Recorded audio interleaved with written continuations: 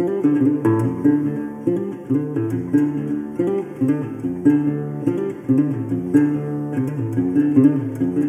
and welcome to the Adventure Games podcast. My name is Shorter Dunbar and I'm your host.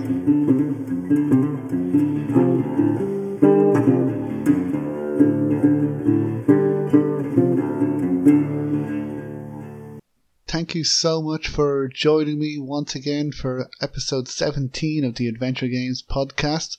Firstly, apologies for no episode last week, but myself and Tomas, we really wanted to record, but we had some technical issues, so hopefully we'll be back again next week because there are quite a few games that we want to talk about and review that we've played. But in the meantime, in this episode, I speak to Jennifer from Nyam Nyam Games as she talks to me about her games Tengami and Astrologaster. So I'm really looking forward to sharing this interview with everyone. But first I wanted to talk about some adventure game news as always, and there's quite a bit of adventure games announced and released and some news, so I'll get through it as quickly as I can. And so first I wanted to talk about, first of all, another Adventure Games podcast. So it's Point and Click, an adventure game podcast. Now on May 24th, 2019, the episode 25 was released, and this seems to be maybe the last episode of this podcast because the host Tony, he's taking a hiatus from this podcast. And for those who don't know, who haven't listened to this podcast, in this podcast, Tony talks about one adventure game, usually the older classic games, but some newer games as well. And he talks about the background of the games, he talks about the studio, he talks about the state of the adventure genre at the time, and he talks about different versions that the games were made in, and everything you want to know about the games. And then he gives a talk-through about the games. So he talks about Leaders with Larry, King's Quest, Broken Sword, Beneath the Steel Sky, and some LucasArts game as well, Monkey Island, Dave the Tentacle. And then at the end, he ranks the game in his own preference.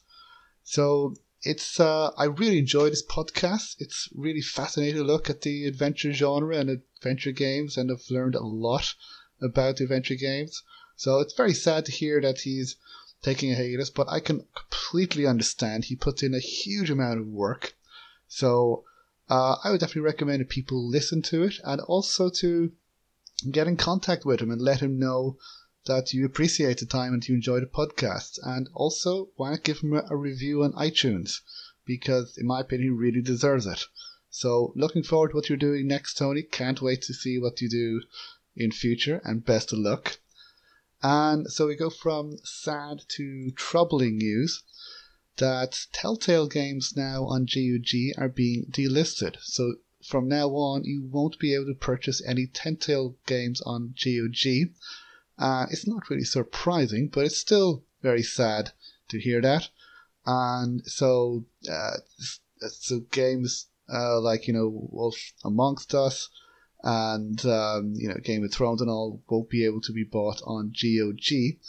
Hopefully, though, in future they can be once again uploaded. Now, also this has started a debate online about digital stores and whether they're actually good or not. And it's also, I also heard that Minecraft Stories, even if you downloaded those games, that you still possibly might not be able to play those games. So again, there's a debate going on about who owns the game. Do you actually own the games when you download the games? So hopefully in the future the games can be played again, because it would be a real shame for future generations of gamers not to play Telltale games because Telltale went out of business.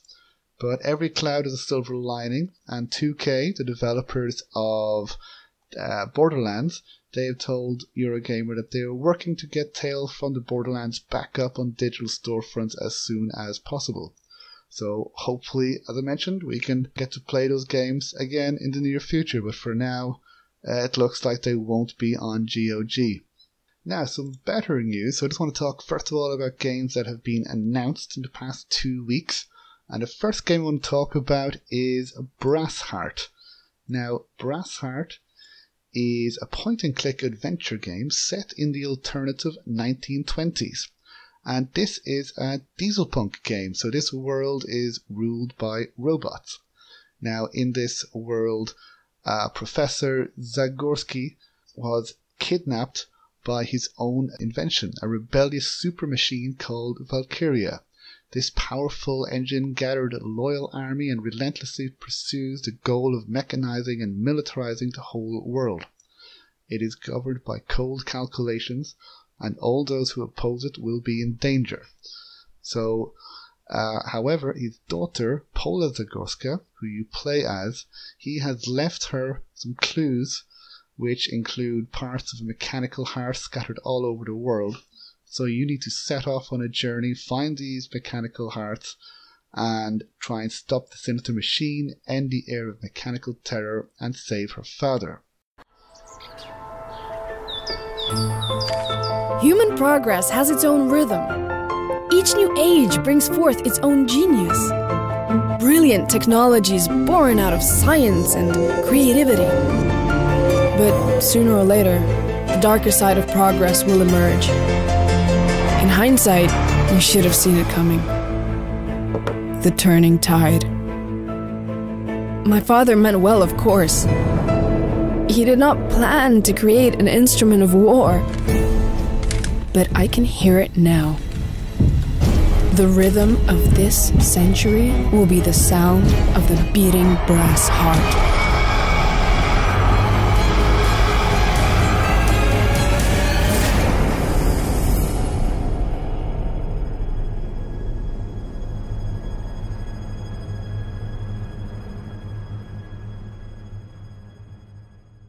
So the developer said that when they started working on Brass Heart, their goal was to tell a story that was broad in its scope, but at the same time intrinsically personal.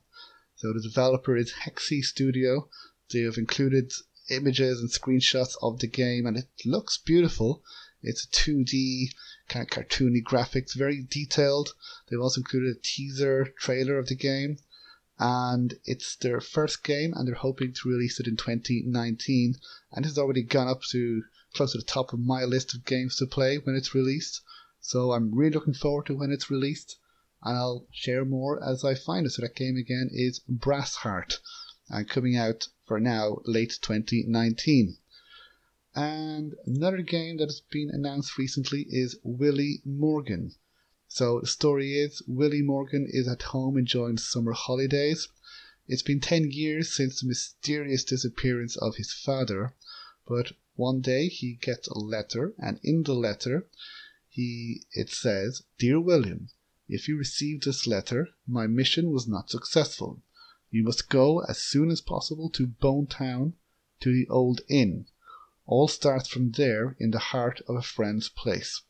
So now Willie has grown up without his father, and so he now is very surprised to hear, seemingly from him, no trace, no clues about his father that he seems to have evaporated from the earth.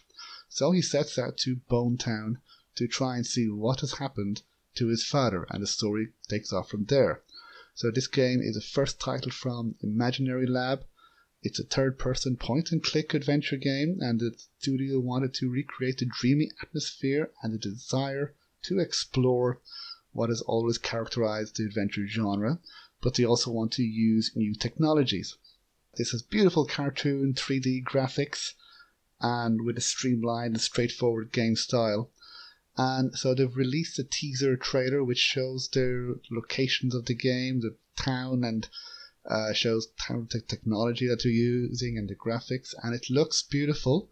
And you can also see screenshots of the game on their website as well. So that game, there's no release date yet that I could see, but it will be available in Italian, English and German. So that game again is Willie Morgan. And now next for something a little bit different, a game called The Complex. This is an upcoming cinematic FMV sci-fi thriller for PC and console. So the story is, after a major bioweapon attack on London, two scientists find themselves in a lockdown laboratory with time and air running out. With over 100 interactive choices, you will attempt to escape the lab with several different endings.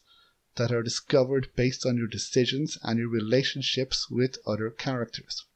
So The Complex is a female-driven production written by Lynn Renee Maxey, part of the Emmy Award-winning writing team from The Handmaid's Tale. The interactive movie stars Michelle Milot, who appeared in Letterkenny and Bad Blood, Kate Dickie, who appeared in Game of Thrones and The Witch, and Al Weaver, who appeared in Grantchester. And actors also include Twitch streamer and Xbox UK presenter Leah Weizen.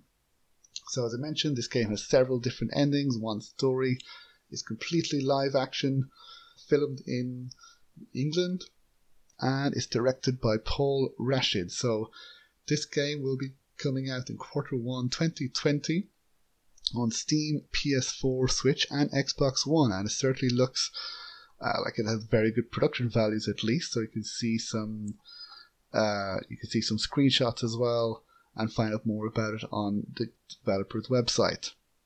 Now, another game for all of you fans of animal detective adventure games. This seems to be a whole genre all by itself. So another game in this particular subgenre is called Chicken Police. So you play as two veteran rooster detectives named Sonny Fetherland and Marty McChicken. They were once legendary detective partners, but time has passed them by. Sonny is a burnt-out alcoholic ex-cop who spends his days in an abandoned hotel, while Marty hides behind the facade of a star detective. But slowly he's losing himself. Now they're back together again on a case bigger and much more dangerous than anything they've ever encountered before. So the game takes place in the city of Clawville, where you need to venture into the darkest depths of the city in pursuit of a sinister case. Chicken Police is a classic noir adventure which has dark humour, adult themes and very, very dangerous animals. So it inspired obviously by the film noir movies of the 1940s, and the game uses a unique type of photo manipulation technology mixed with modern 3D design and contemporary visuals of old cinema.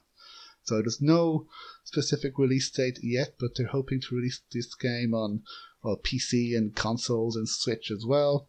And you can sign up for a newsletter to receive the latest updates on their website, chickenpolice.com. Next, I want to talk about another game, this time called Summit of the Wolf, from the developer of the Stonewall Penitentiary. So in this game, the story is that after falling asleep in her warm bed one night, 12-year-old Ophelia wakes up in an ethereal garden with no memory of how she got there. After speaking with a mysterious goddess named Adina, Ophelia sets out on a personal journey to find the fabled Summit of the Wolf, whereupon she must uncover the tragic real-world events that led to her arrival in this fantasy realm. Will Ophelia complete her quest, or will she succumb to the many dangers she must face along the way? So in this game you explore a beautiful fantasy world with over 24 characters, all with their own distinct personalities. You experience a complex narrative with challenging puzzles which are organic rather than obstructive. And you also must uncover the truth in a 15+ hour interactive story. And no release date yet that I could find, but it's coming soon. You can wishlist the game on Steam and you can sign up to the developer's newsletter to find out more about this game as well. Next we come to another game called Angelo and Demon, One Hell of a Quest. So in this game you play as a young lazy bum who wants to be a blogger, and so in this game the Grim Reaper makes a mistake. He goes to your apartment by mistake and he takes you to hell, literally. So in this game you need to literally escape from hell and meet other characters there. And so you see some screenshots on their website as well. It has, again, really nice 2D cartoon type graphics. They also have a trailer as well, and there's no real release date yet, but the developers have said that, well, there are some addictive puzzles, there's some funny dialogues, and they've included a warning that there is a chance you will like hell and won't be scared of it anymore. It's also nominated for Excellence in Narrative and Best Indie Game in the Moscow DevGam Awards. So that game again is Angelo and Demon, one hell of a quest. So looking forward to finding out more. Now for something a little bit more old school, so for all you Sierra fans out there, and there's probably a lot of you, if you would like a game in the style of Laura Bow, well, you're in luck, because Julia Minamoto is currently developing a game called The Crimson Diamond, and this game actually appeared on PC Gamer last week. And so in this game you play as a geologist detective named Nancy Maple, where you visit the town of Crimson in Ontario to get to the bottom of a mystery relating to a precious diamond. So this game as well, it's a parser game, so you need to type in the game as well. It's combined with point and click as well. So again, if you like old style adventures, you can download the Crimson Diamond demo, see if you like it as well, and she's currently developing it. You can also see a trailer on her website as well. And yeah, so you can also read the PC Gamer article about it, see what you think. So again, it looks really interesting, looks really nice, and kind of going back to the adventure genre's roots as well. So looking forward to finding out more about this game. And intriguingly, Gearworks Production, who are developing David Slade Mysteries, and they will appear on this podcast in a future episode, they have announced a new game that they're working on. It is called Mind Trap. It is a 4-part story-driven episodic adventure escape the room game in a tradition of the 1950s Twilight Zone. So a teaser trailer is coming soon, and they have also said that they will be launching on Indiegogo soon. So that was exclusively revealed on the Adventure Games Podcast Discord.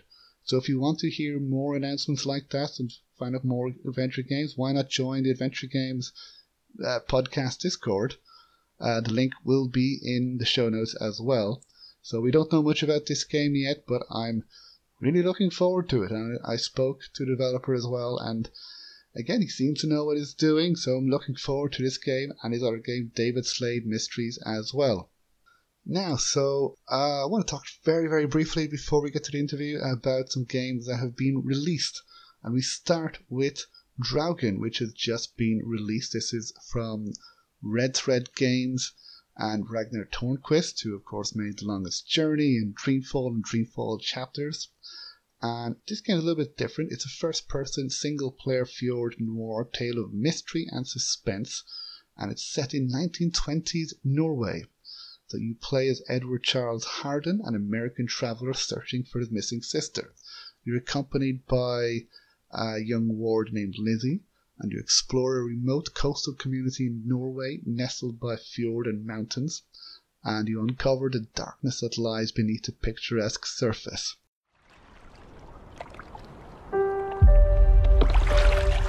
The water's cold. It's a fjord. You're not going swimming. Boo. You're such a wet blanket, teddy bear. You know I don't like it when you call me... Edward Charles Harden. So, do you think we'll find your Betty in...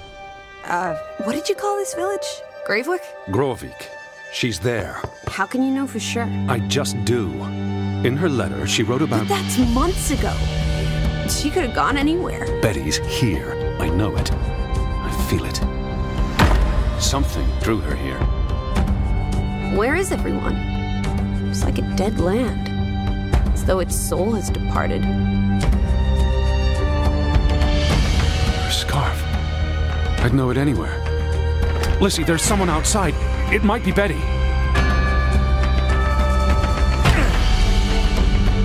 Edward, they murdered a child?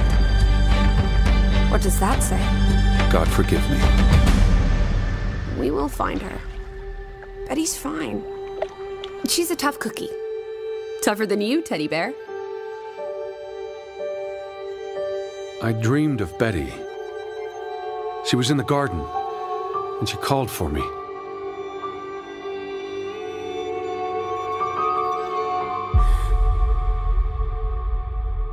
I'm not alone. So this game is available now on Steam for Windows PC and GOG.com for Windows PC, and it's coming to PlayStation 4 and Xbox One, hopefully in 2019, but coming soon. So again, the game looks beautiful, it looks incredible. It's already got some very positive reviews online, so you can check it out as well. And another first-person game is called Pathologic 2, the sequel to Pathologic. So this is an open-world survival thriller that is set in a town that's being consumed by a deadly plague. So you face the realities of a collapsing society as you make difficult choices in seemingly lose-lose situations. The plague isn't just a disease, you can't save everyone. So you also need to look after your own body in this game as plague gradually takes over you as well. So you need to upset hunger, thirst, exhaustion, and so on. And so again, it looks very interesting. It looks from first glance to be similar to Long Dark in terms of looking after your own body. And it's gotten some very positive reviews as well. So you can check it out on Steam now. And next we have yet another hero story. I spoke briefly about this game before. This game is out now, so in this game it is set in a fantasy cartoon world, and a noble lady has been abducted and only a hero can save her. That hero shouldn't be Martin McNish, but life has an odd sense of humour sometimes. So it's your task to help Martin become a hero. So this seems to be a cross between Monkey Island and Quest for Glory. It's a comedy adventure, and as I mentioned, it is out on itch.io, but it will be available in Steam later this summer. And finally, an older game which has been re-released is Yumorjack's Ring. So this is a first-person FMV adventure. So you play as Jonathan Hunt, a journalist from New York who arrives in the city of Eger in Hungary for a break. He has local ancestry and speaks the language, but this is not the only motive for his visit. In the heritage of his great-grandfather, the globetrotter Professor Samuel Hunt, he found 2 letters dated back in 1898. The letters were written by Professor Abry, an apparently lunatic Hungarian scientist, about a time machine he claimed to have been working on. The references point to Eger, and Hunt want to find out what happened to the man's preposterous inventions. But he soon realizes that someone is desperately trying to stop him. So you need to interrogate people in this game, you need to look for realistic solutions, you need to investigate, you can enlarge objects and make documents readable, you can combine objects, and you can make notes. It said that this game is best that you make notes as well. So this game again is Yumorjack's Ring. It's available on Steam and it's by Private Moon Studios. So that is it for adventure game news this week. It's quite a lot there, more so than usual, but I want to choose some of the games that have been announced and released, and I hope people can enjoy at least some of them. And so now for the interview, I spoke with Jennifer from Nyam Nyam Games, and it's not often that I can say that I spoke to a developer of a first of its kind adventure game, or any game for that matter. But this game, I think I can safely say that, because a few years ago, Jennifer released a game called Tengami, and it is, as far as we know, the very first of its kind. It is a fold 'em up. So you literally fold up the scenery in the game and use that to solve puzzles and advance in the game. And so Jennifer spoke to me about how she implemented that in her game and why she did it and how you can use it to solve puzzles. And she also spoke about her latest game, Astrologaster. It's a comedy adventure game set in Shakespearean England. And it looks really, really good, and I can't wait to try it for myself. So, with that, here is the interview, but first, here is a trailer from her latest game, Astrologaster. Please enjoy. Mr. Foreman, you have been called before this assembly of the College of Physicians to answer the charge of practicing medicine without a medical license. What have you to say in your defense? In 1592, I saved the lives of countless Londoners, curing them of the plague using the very latest innovations in medical astrology. Since then, patients have come to me seeking treatment for their medical problems. To advise them, I find answers in the stars.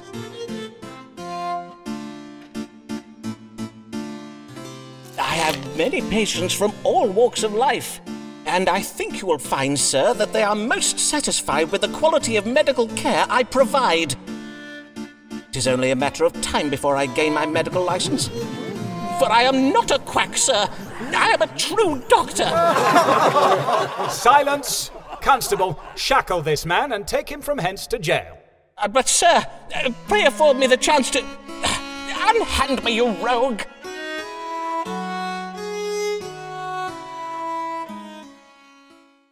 Thank you very much for joining me for the Adventure Games podcast. I'm with Jennifer, who's going to here to talk about her games Tengami and Astrologaster. How are you, Jennifer? Hi, I'm great. Thanks for having me on your podcast. No worries. Thank you for joining me. I'm delighted to speak to you, and I'm looking forward to finding out more about these games. So before we talk about your games, I was wondering if you could introduce yourself and then let us know what your favorite adventure games are, if you have any. So I've been professionally making video games for 13 years. I started out in AAA, working for a Japanese company in Tokyo called Acquire as a programmer/designer. And after some years, I came to the UK to work at Rare on Connect Sports. And around the time that we finished working on Connect Sports, the first iPad came out. And I saw that as an opportunity to start my own independent studio and make high quality, kind of like games for not exclusively for mobile, but basically for iPad. And the first game that the company is called Nyam Nyam, was founded in 2010.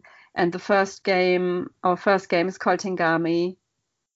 And then recently, just actually at the beginning of this month, we released our second game called Astrologaster. I think my favorite adventure game is a really hard question because I love adventure games. It's probably Riven. I know everybody says Myst, but I thought that Riven was actually kind of like solved a lot of the problems that Myst had. I really loved the, growing up, I played a lot of the Sierra adventure games, Space Quest, and especially, Space Quest and King's Quest, especially. Yeah. Right, okay, yeah. Funnily enough, Alistair Beckett King mentioned that Riven was one of his favourite games as well, so you're not the only one. I still have to play those games. I think I tried playing Myst before, but I was very young and I didn't really understand what was happening. So I didn't finish it, but I have it at home somewhere. But I have read the books, so I don't know if that makes me unique or strange or something to have read the books but not play the games. And the books are fairly standalone. They don't really mention like too much the events in the games. I've read the books too.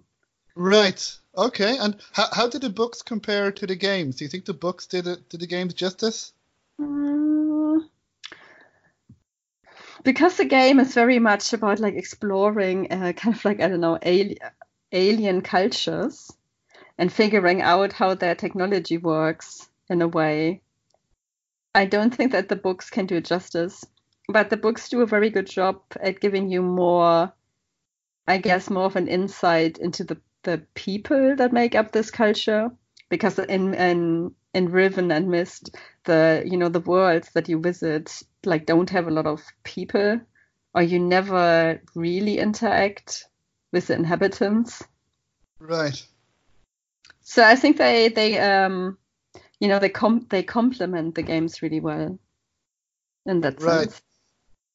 Yeah, I mean, as I said, I haven't played the games, but when I read the books, I wasn't lost. I was able to follow the books and the stories pretty much. So I think that's a testament to the books at least. But as you mentioned, the games seem very different. That It's about exploration, and there's not much, if any, character interaction to resolve puzzles, find out how things work.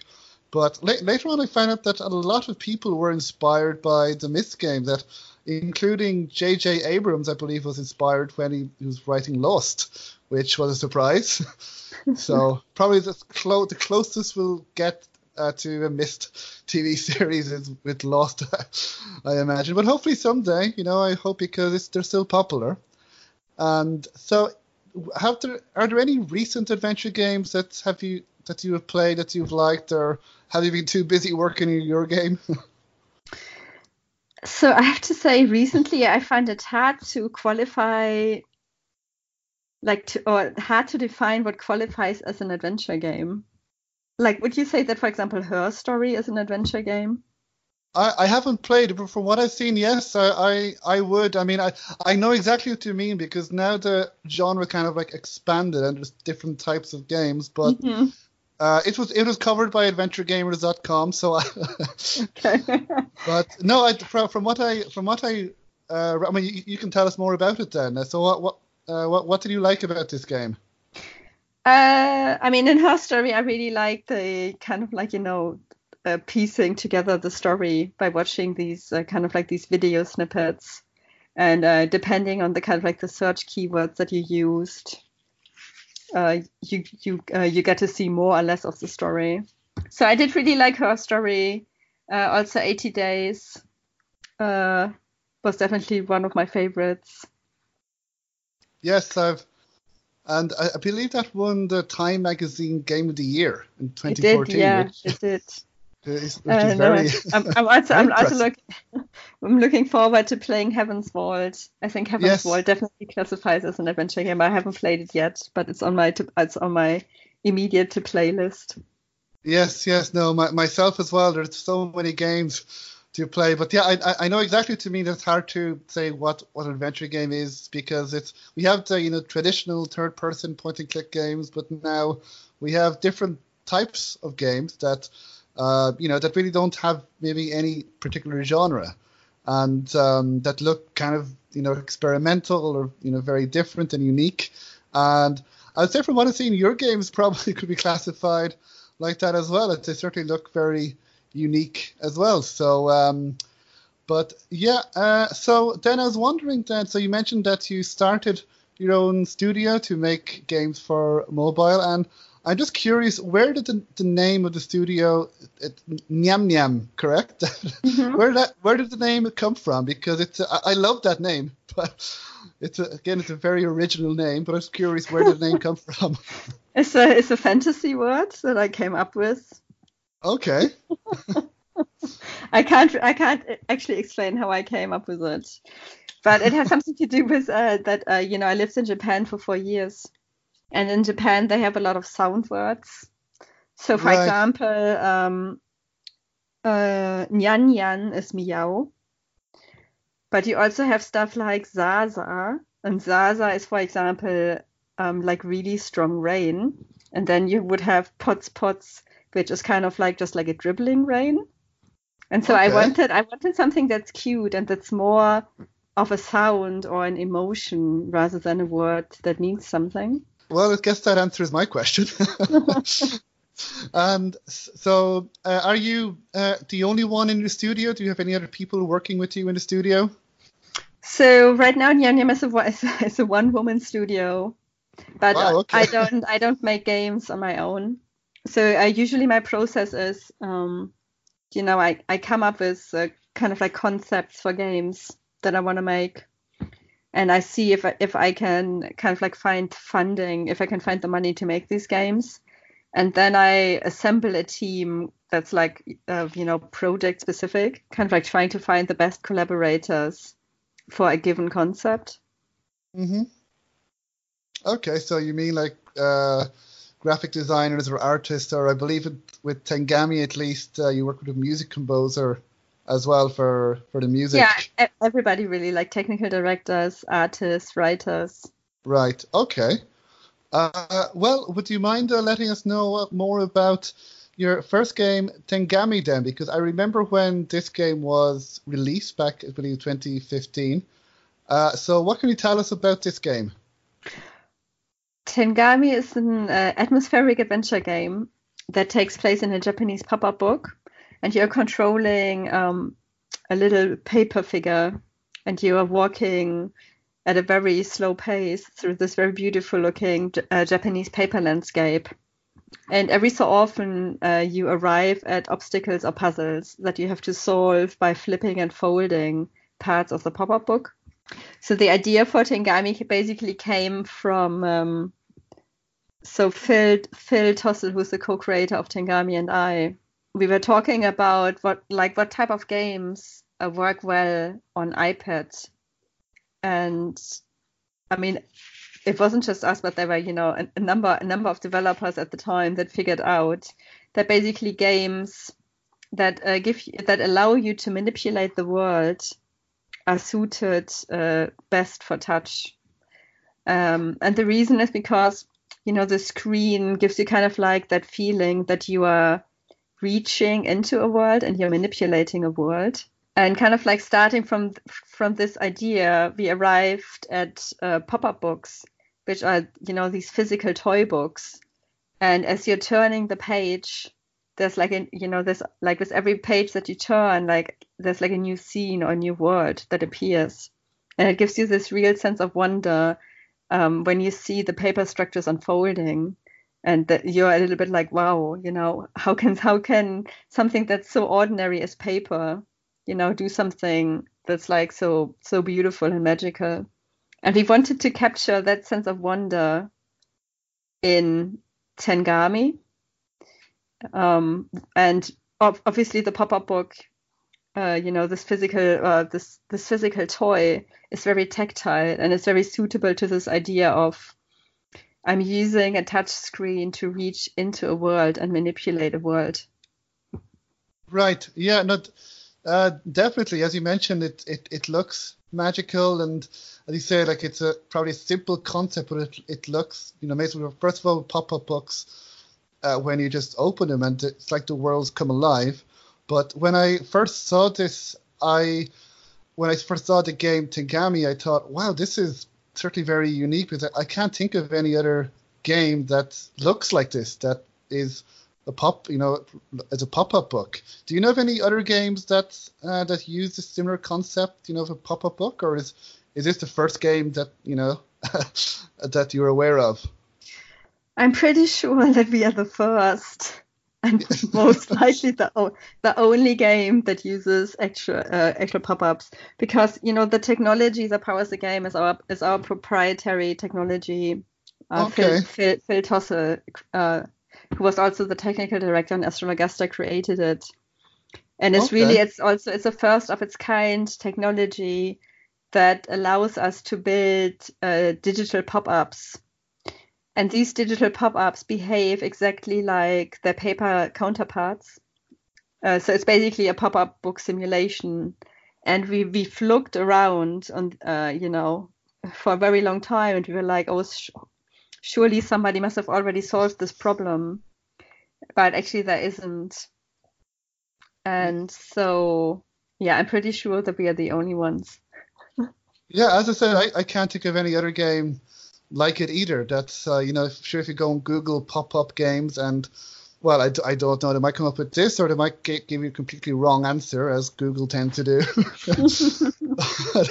But and now I know you mentioned that you came up with the idea of this. You wanted a magical experience, and first of all, I'm guessing that you came up with the idea set in Japan based on your experience living in Japan. Would that be correct? Or so no? the it's a good assumption, but not entirely correct. Okay, that's fine. Once we had settled on the idea of the pop-up book, obviously the paper that you use in your book, the paper that you use to make the book's really important. And so we had a look at a number of like what kind of cultures like do interesting things with paper. And it's definitely, like China and Japan, because you have like all of the beautiful origami papers, for example. But they also have a real tradition of hand-making paper. making paper is a real craft, but also folding is a craft. They make a lot of beautiful boxes and decorations that you can sell, that you can buy in the shops. So there's like a real, like a real paper craft tradition and history. And yeah, because I think everybody on the team kind of like loves Japan. So then we were like, yeah, definitely we're going to use Japanese paper, and it's going to be a Japanese story and a Japanese environment. Okay, yeah. Again, even just the setting, in Japan as well. I don't know of many other, apart from maybe anime games or games, but at least other adventure games set in Japan, and certainly not with pop-up. And what is the process like? So making a pop-up in the game itself using, you mentioned the proprietary engine, was that challenging in any way, since you had no other games to base it off of, or how was the process?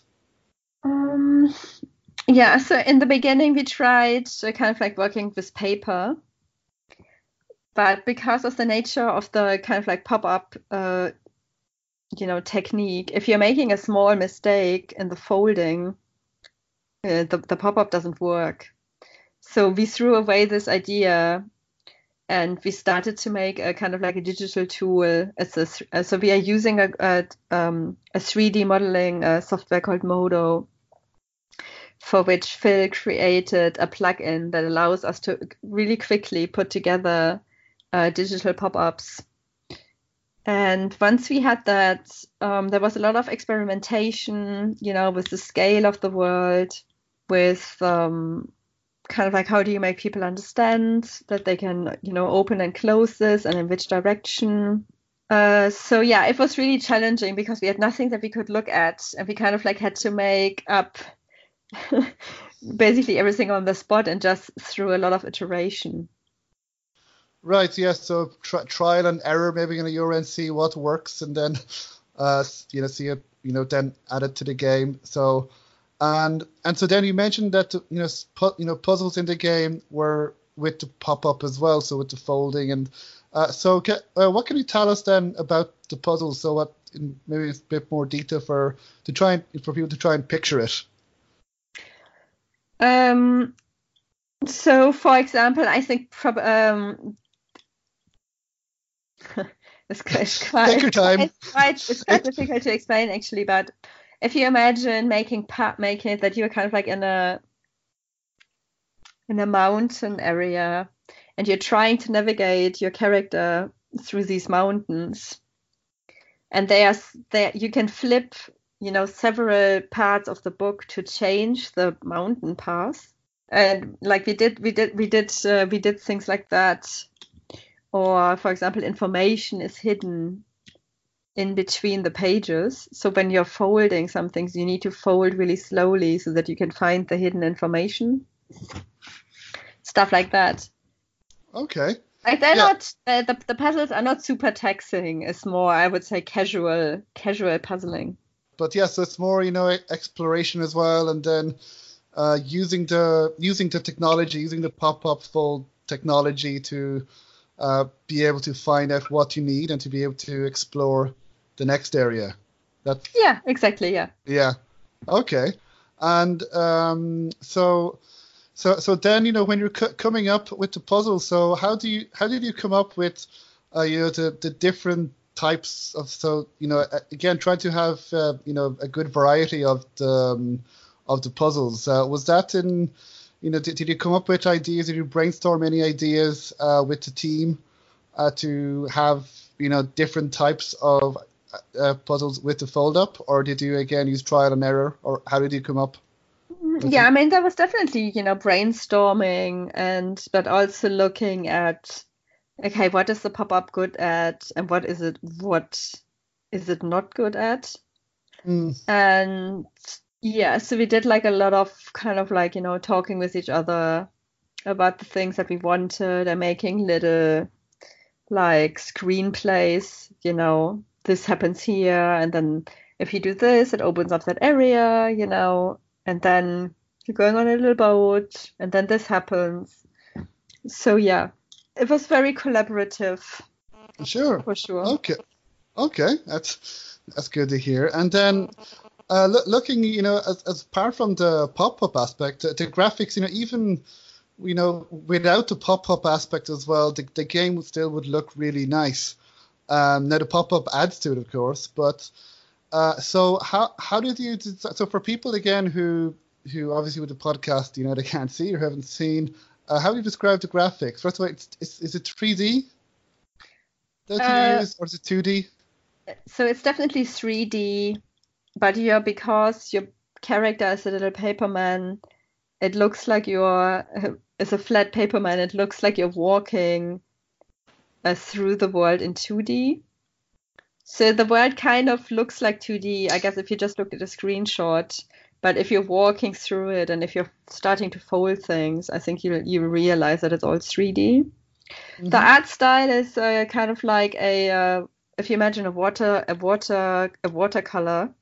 style. It's like a watercolor gradient with very limited colors.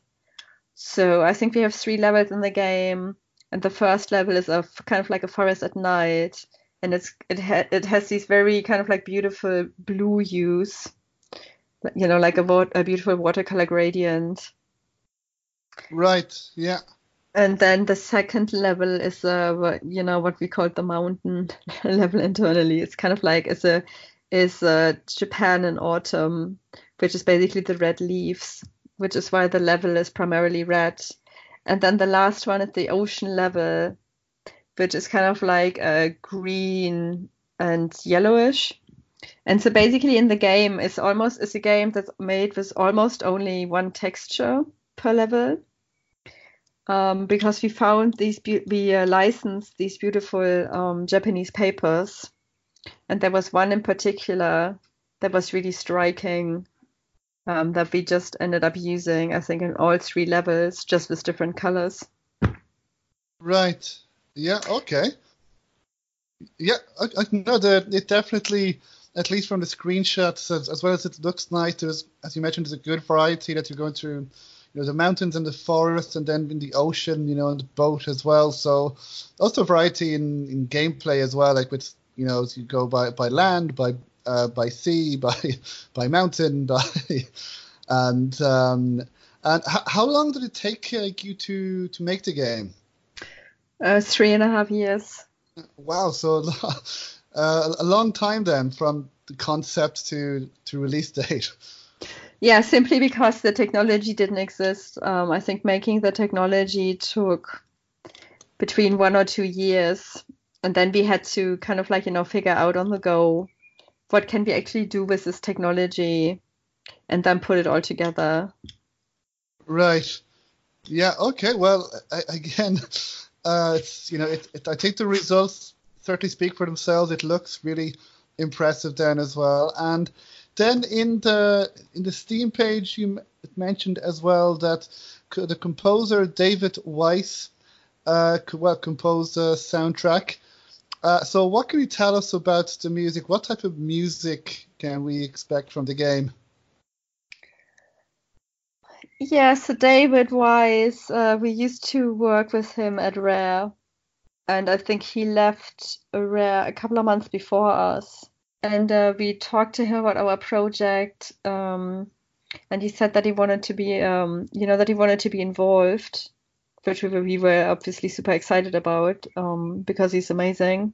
And then I think he was looking, at Japanese period instruments. So I know that he used a lot of shamisen, which is kind of like similar. You can call it like a Japanese guitar, but it only has, I think, 3 or 4 strings.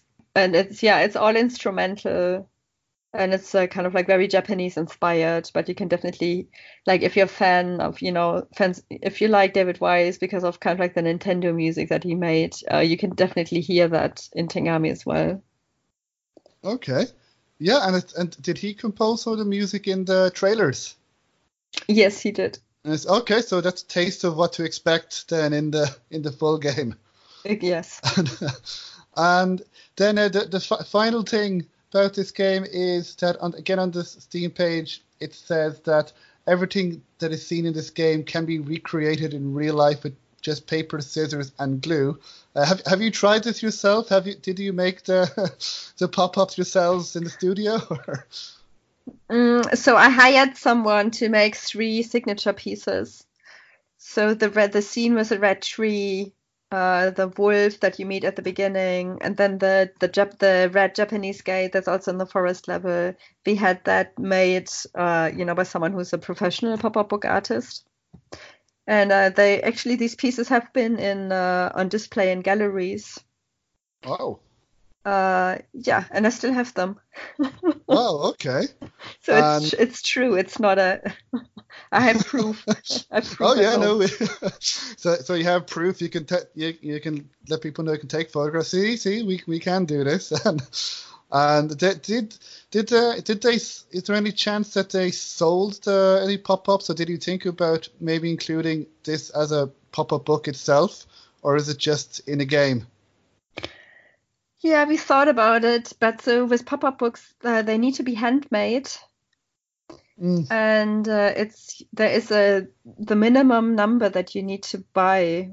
Like if you were to manufacture them, is quite high, and it's quite a I don't know. It's kind of like a big money investment. Yeah, I can imagine. And then you need to store them somewhere, right? You need a warehouse. I think we were quoted that at a minimum you need to make 2,000 of these books. Wow. So I would love to have a pop-up book made for Tengami and also for Astrologaster, but it's just one of those things that does, Yeah. Not very feasible if you're just a one-woman studio. Yeah, no. So you're not, like Ubisoft or someone but at least we have it in the game as well, because as I said, it's first of its kind from what we can see at least. And so then this game is available. Where would this game be available? On the App Store and on Steam. Okay.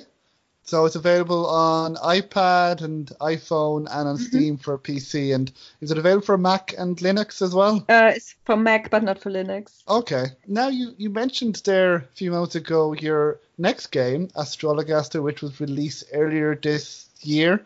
And this looks, again, really, really interesting. So what can you tell us about this game? So Astrologaster is... it's in many ways quite different to Tengami. So Tengami had almost no text or kind of like... So basically Tengami was all about visual storytelling. And Astrologaster is all about, narration by voice acting, singing, and reading. So Astrologaster is more like a storybook. It also takes place in a pop-up book. And it's a comedy game. If you're thinking kind of like Monty Python's Blackadder, that was like a big inspiration for us. And it's a comedy game that's set in Shakespeare's London. It's based on the true story of a man called Simon Foreman. He lived from 1592 until 1609, I think, in London, in the borough of Lambeth. And he fancied himself a medical doctor, but he couldn't afford to go to university. And so he eventually set up shop as a self-taught medical astrologer. Okay, and, as you do. His medicine was neither better nor worse than those of the other doctors, because back in the day, nobody knew anything about medicine. And but what makes him important is that he kept patient records, and he left behind the oldest and the largest set of medical records, which him and his kind of like disciples together is a set of 80,000 records. And these records are housed in the Bodleian Library in Oxford. And about 25 years ago, a woman, a professor of history and medicine by the name of Dr. Lauren Cassell, she started kind of like studying and figuring out what these were. So in the books, if you look at them, Simon Forman's handwriting was terrible. You can almost decipher nothing, and they have kind of like weird scribbles, which is kind of like, if you've played the game, similar to the astrological chart. And so it took them, I think, a couple of years to figure out that these are astrological charts that they were looking at, and that they were used to diagnose a patient's illness, and also to come up with the treatment. And so, yeah, in the game, in Astrologaster, you take on the role of Dr. Simon Forman, and there are people coming to you. You have, I think, 13 patients that are coming to you between 5 and 7 times each. And you're trying to help them with their kind of like medical, personal, and professional problems. And you do so by doing a reading of an astrological star chart, and you're making choices in this star chart that affect the storyline and have short-term and long-term consequences. Okay. So, well, at least the patients come back to you. So obviously Simon Forman is doing something right, or they think he's doing something right. And the real Simon Forman was quite popular in his time, and he was quite well regarded up until shortly after his death, when he was implicated in some history buffs might have heard of it. It's called the Overbury murder scandal, and he was basically after his death implicated in having supplied poison to kill someone. Oh, that would kind of dent your reputation, all right. And I don't think I've ever heard of this. I'll have to check it out. So he was implicated. So he did it on purpose. Is that correct? Probably not. But so the women, the ladies, who committed this crime were his clients, and they claimed that he had provided them with the poison. Okay. But obviously he was already dead, so he couldn't defend himself. So right. So it could also be that he was just like a convenient scapegoat for these women. Of course, yeah. So you choose someone who can't defend themselves. So yeah, this dead guy, yeah, no, he gave us the poison. We're innocent, Your Honor. So, and then, so you mentioned that in the game you have people seeking advice for various problems, so personal, professional, medical problems. Again, I don't want to spoil anything, but can you give us any examples of what problems they might have in the game that you have to try and resolve with astrology? So there's one client by the name of Lancelot Moore. He falls in love quite easily, and he will come to you with advice on kind of like, how to win over these women that he's in love with. And then you help him, and eventually, he gets the woman of his dreams, but then he comes back because something has happened, and now he doesn't want her anymore. And then you have to help him to break off, the engagement. That's kind of like a personal, professional. There is so there's a lot of kind of like real historic clients. So Lord Robert Devereux comes to you to kind of like ask about advice about kind of like defeating the Spanish Armada, or intercepting, Spanish treasure ships, ways how he should be dealing with the Queen.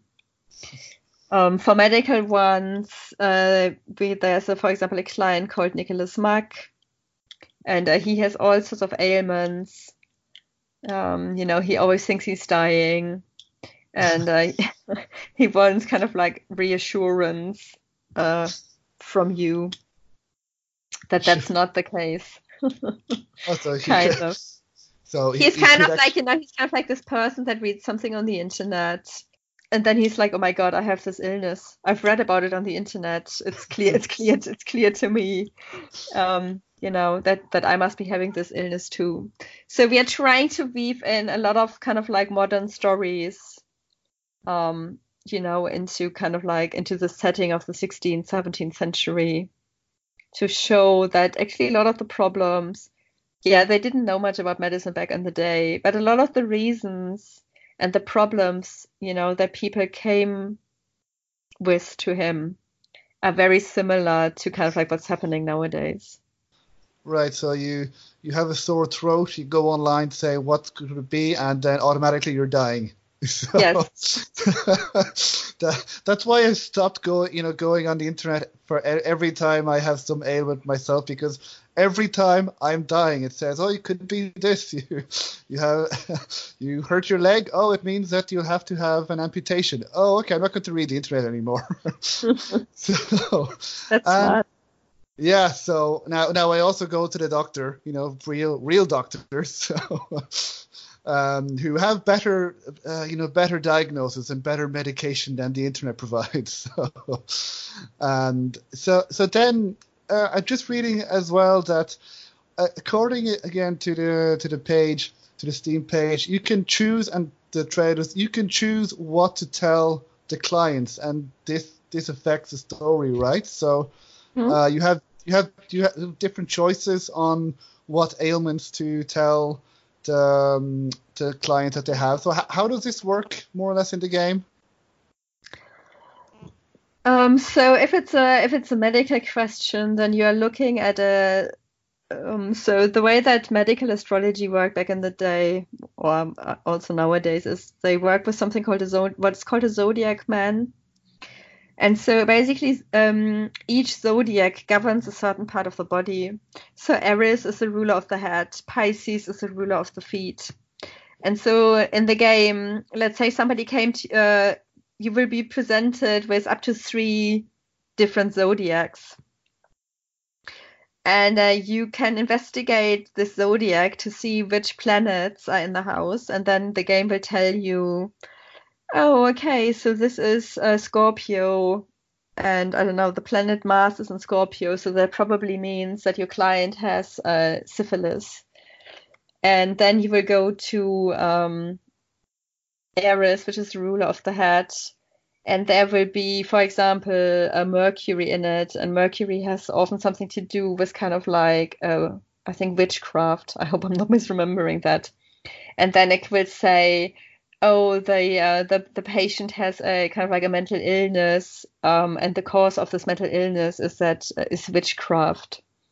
And so as a player, you pick up, you can either kind of like just pick what you think is, the funniest to say, to see what kind of like the results are. Or you can kind of think of, okay, what are these symptoms that the patient presented with? And then kind of like try to figure out, okay, what's the most astrologically correct path. And then there's an element in the game to what is it that the client wants to hear? Because they don't always want to hear the truth. Right. Just tell me I'm okay. So you're kind of like in equal parts. You're trying to read the story, the stars, and your client. Okay. And does this affect the game later? So if you give one diagnosis to a client, and then when they come back, will they, mention that you gave them this particular ailment? Yes, they will. Okay. So Simon Foreman is trying to get a medical license because the London medical establishment has it out for him. And they're calling him into these, and this is in the game as happened as in real life. They're calling him in front of the, College of Physicians, and they're testing him on his astrology knowledge. But it doesn't matter how well or badly he does. They always call him out as being a quack because they really hated him. Right. And so Simon Foreman really badly needs to win needs to get a medical license. And the way that the real Simon Foreman did this was enough of his patients wrote recommendation letters on his behalf to the University of Cambridge. And eventually the University of Cambridge said, oh, this man seems to know what he's doing. Why don't we give him like a crash course? And then he gets his medical license. So in the game, you're trying to get 8 patients to write you a letter of recommendation to the University of Cambridge so that you can get your medical license and, prove the London medical establishment wrong. Okay, so you have this ultimate objective then to so with win a each medical patient, license. You're kind of like trying to get them to write you this letter, but for each patient is a little bit different how you get them to write the letter, Okay, so that's how, you have to kind of read the patients then. So as you mentioned, see what they want and see how. So then do you have choices then to, for example, to help the patients or to win the medical license or some things like that? Do they kind of coincide like that a little bit? Or is that kind of giving things away? Yeah, a lot of the time I would say yes, but then there's also kind of like long-term and short-term trade-offs. So sometimes in the short term, it can be good to say something, let's say, but then in the long term, when they come back and they find out that what you said was actually a lie, there's going to be obviously a negative effect and the patient is going to be dissatisfied with you. So each patient has a satisfaction rating. And let's say you were just like a few points away from getting, this recommendation letter, then it's probably okay to give an answer that will make them happy in the short term, because that pushes you over this, over the threshold to get the letter, even though that turns out in the long term to be false. But if you were still way off of getting the letter, then you need to be more careful with what you say to them. Right. Okay. So you really have the choices then. That all the choices affect the outcome of the game then. So that's and then. So you mentioned as well that Simon Forman, that he actually existed back in Shakespearean England. So what type of research did you do on Simon Forman and on the period? So Lauren Cassell, the professor from the University of Cambridge, who has been studying Simon Forman for the last 25 years, she and her team, they acted as consultants on the game. From the first, really from the very beginning. Wow. They provided us with a lot of cases that they thought were interesting, or they told us which patients he had really strong relationships with. They read all of the scripts and pointed out mistakes to us. When we were using, if we had like wrong kind of like historic facts in there, or if we were using incorrect medical terms. They also provided us with a database of kind of like illnesses, the names of illnesses back in the day, and what the treatment would have been back in the day. So we did a lot of research, especially Catherine Neal, who wrote the game, did a lot of research. Both of us reread, I think there's 2 or 3 books about Simon, Simon's Forman biography is actually they're quite entertaining to read. I can imagine.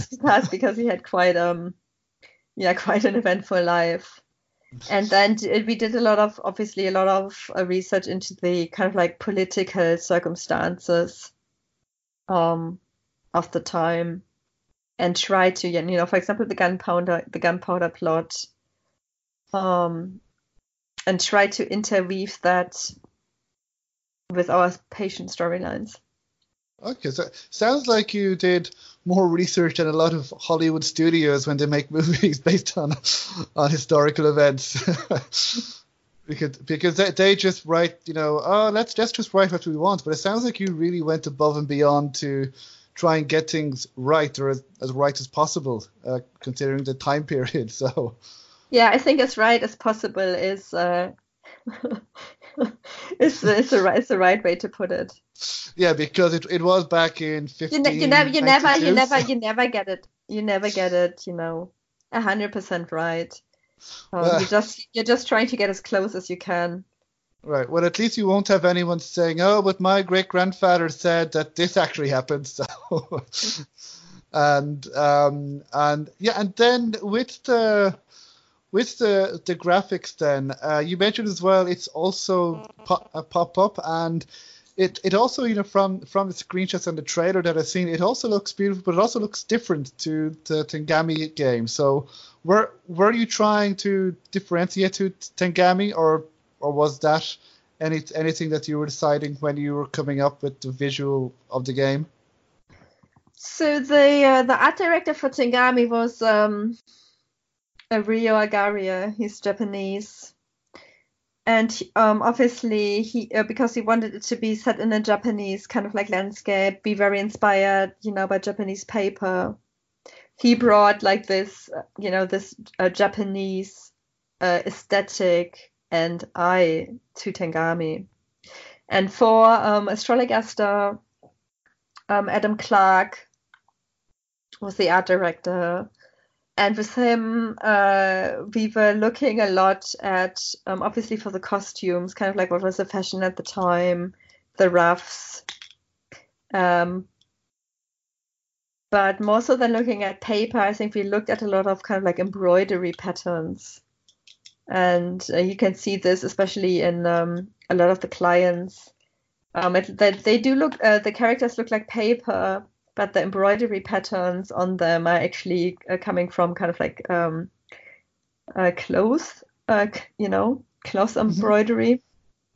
And so I think, for every, like, we don't really have an art style as a studio. We are just trying for each game that we are making, trying to capture the essence of that game.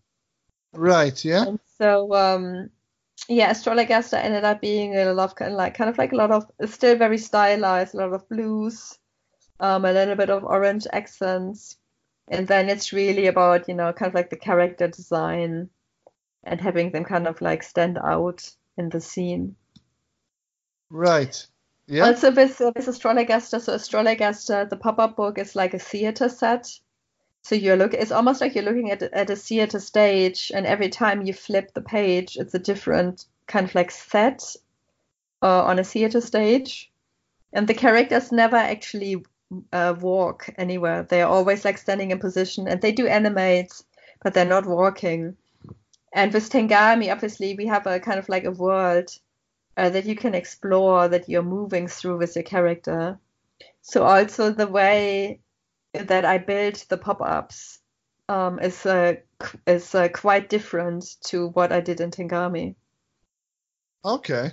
And since this was your second pop-up game, now even though you mentioned that it was quite different to Tengami, was it more or less challenging than Tengami to make? Did you think, okay, no, I got this now, so we can, we can go ahead, or was it still just as challenging? No, it wasn't. It wasn't challenging. In Astrologaster, the pop-up book is just like a nice, beautiful, backdrop. And what it does well is, because it's based on the case books of Simon Forman, it's kind of like his case books coming alive as a pop-up book.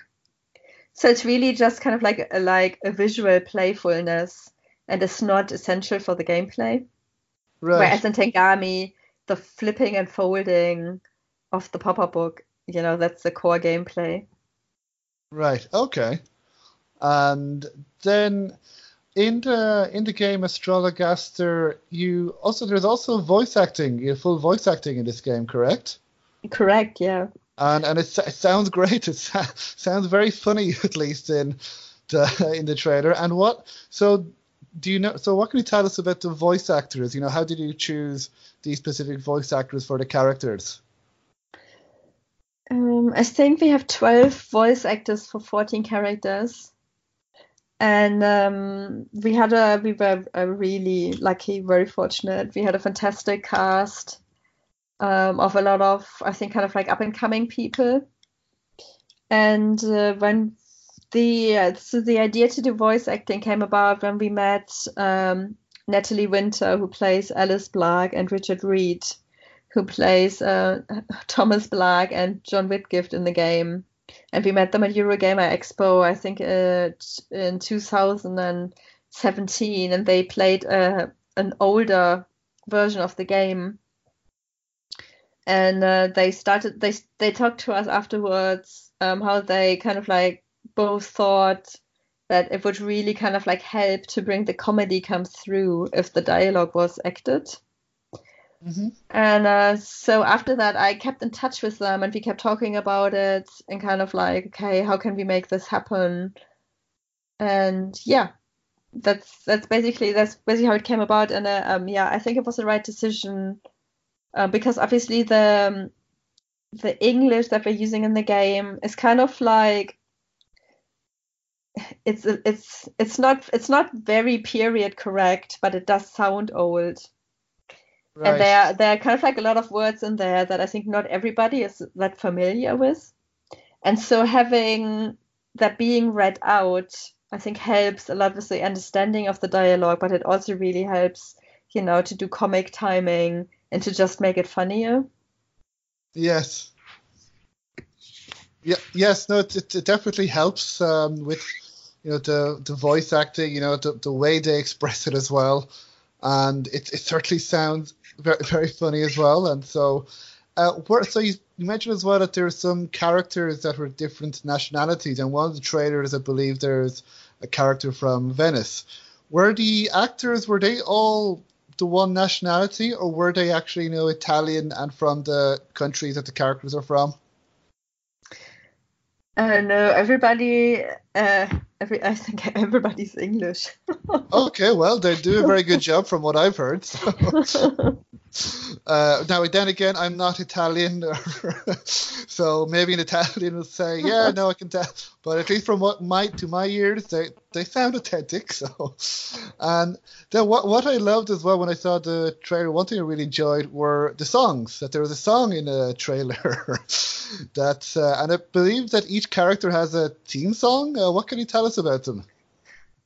Yes, so the characters, when they come back to you, there can be quite a long time in between them coming to you. So each consultation or each patient has a kind of like a verse in a song for each consultation, and the song's purpose is to kind of like it's a mix of kind of like giving kind of like a commentary on this character, a commentary on the patient, a reminder of what has happened previously, and kind of like a little bit of a hint or a foreshadowing of what is about to happen. And Catherine Neal, who is the narrative designer and writer of Astrologaster, she used to, as a hobby, sing madrigals in shopping malls and at weddings. And obviously madrigals were kind of like the pop songs of the 17th century. And we saw that it would be like a really good way and a really, funny way. Like all of the songs are quite, they're really funny, and they get a little as the patient storyline progresses, the songs get a little crazier and more intense as it goes along. And that's so Catherine wrote all of the lyrics, and then Andrea, who is the composer, he composed all of the songs. And we recorded the songs over 4 sessions here in London at Airedale with an amazing set of professional singers. Okay, yeah. Again, to me, it sounded professional, and as you mentioned, it was very funny. So I'll see if I can play at least one of the trailers in the episode to give people a taste of what to expect. And also I'm seeing that you won awards for this game already. So Writer's Choice Award and other awards as well. And I know some people might be a bit embarrassed or something, but what can you tell us about some of the awards that you've won for this game? It's basically when we went to trade shows. There's always like when you're doing shows, like there's some magazines that are giving out awards. But it's not kind of like awards. There's also kind of like like proper award ceremonies. So right. that's not yet. They're kind of like smaller scale awards, and it's it makes me really happy that people appreciated the game even before it came out. Yeah, so these were awards that the game won before it came out, which is impressive. So, well, we'll see at the end of the year. We'll see if it's any Game of the Year awards. You never know. It certainly looks good anyway. And so then, where can people find this game? Astrologaster is available on the App Store for iPhone and iPad. You can also buy it on the Mac App Store or the Windows version on Steam or itch.io. Okay, so a lot of choices there as well. So this game was out. Well, it's out now. It was released, I believe it says on 9th of May 2019 on the PC at least. And so I know that you've just released this game. But do you have any plans on what you're going to work on next? I have a lot of ideas, but not a lot of money. So, okay. So I'm kind of like trying to figure it out, and we're also still, doing a little bit of support for Astrologaster and doing some, minor improvements here and there. Okay. Well, hopefully people can go out and buy this game now, and they can help you make your next game. So, would you like to work in this period again? Would you any possibility of a sequel, or I don't know, or would you like another different type of game? Yeah, I think I would like to work in the period again because it suits itself really well for comedy. There's like a lot of stuff that you can look at. Obviously, the Monty Python stuff, but then there's also Upstart Crow, which is currently on the telly. And I think it's a really great comedy period.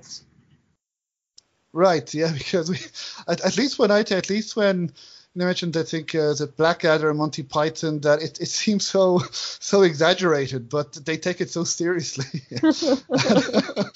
And that's what I got from the game as well. That they weren't in on the joke, that they were taking it seriously, but it was just so kind of over the top, but very, very funny. So and it's a time period that we don't have enough, I don't think, in adventure games. So where can people find out more about both these games, Tengami and Astrologaster?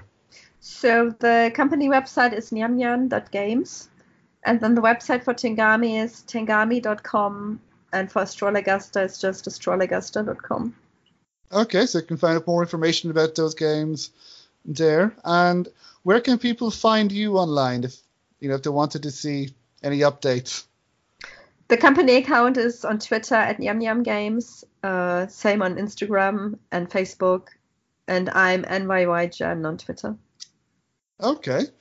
Well, I think I've asked everything. I'm certainly really curious about these two games now as well, and I can't wait to check them out. And so then I can let you take us out then. Is there anything at all that you would like to say to the people listening, or other developers, or people who bought the game, or anything at all to anybody? Yes, thanks for listening. And if you play Tengami or Astrologaster, thanks so much for playing my games. Yeah, and of course leave a review as well. Yes, please leave a review. Yeah, they are always very helpful. So, okay, well, Jennifer, it's been a real pleasure. It's been really enjoyable speaking to you, find out more about these one-of-a-kind games. I can't say that very often these days, but definitely your games, in particular Tengami with the fold-up or pop-up, it's definitely a unique game and first of its kind, so I would encourage people to check it out as well. So thank you very much for joining me. It's been a real pleasure. Thanks for having me. It was fun talking to you.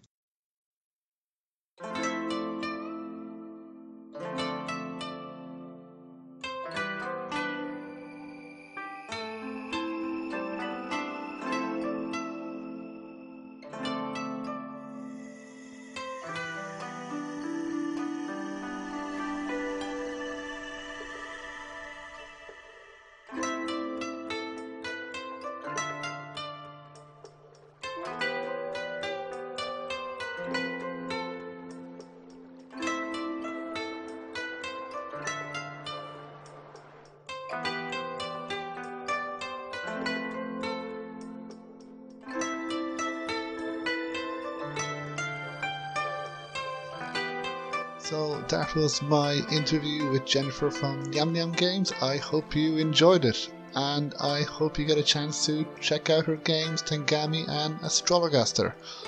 And I cannot wait to find out what she does next. So that is it for this week's episode of Adventure Games Podcast.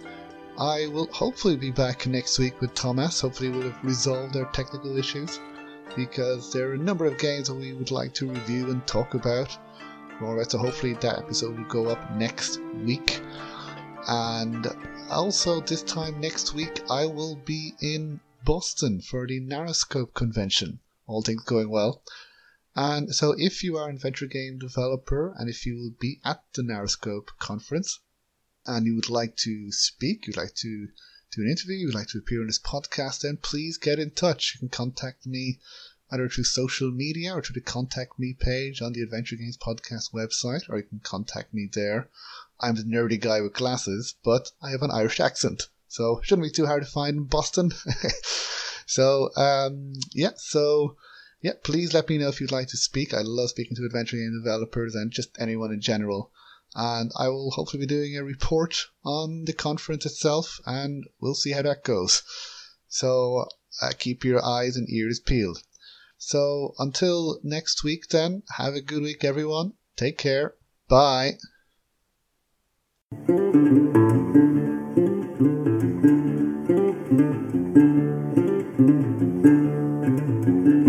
So if you like the Adventure Games Podcast, then please subscribe, rate and review. Wherever you listen to podcasts, please leave a review on iTunes if you can, as every review helps, and reviews will help get the word out, especially for adventure game developers who appear on the podcast. Now, you can also follow me on social media. You can follow me on Twitter at AdventGamePod. You can follow me on Facebook at Adventure Games Podcast. You can also follow me on Instagram at Adventure Games Podcast as well. And we're also on Discord at Adventure Games Podcast. So if you are an adventure game developer or adventure game player, you can follow us there. So again, please feel free to retweet and share podcast episodes and the podcast to people who you believe may enjoy it. And you can also find more information about the podcast on www.adventuregamespodcast.com. So until next time, thank you.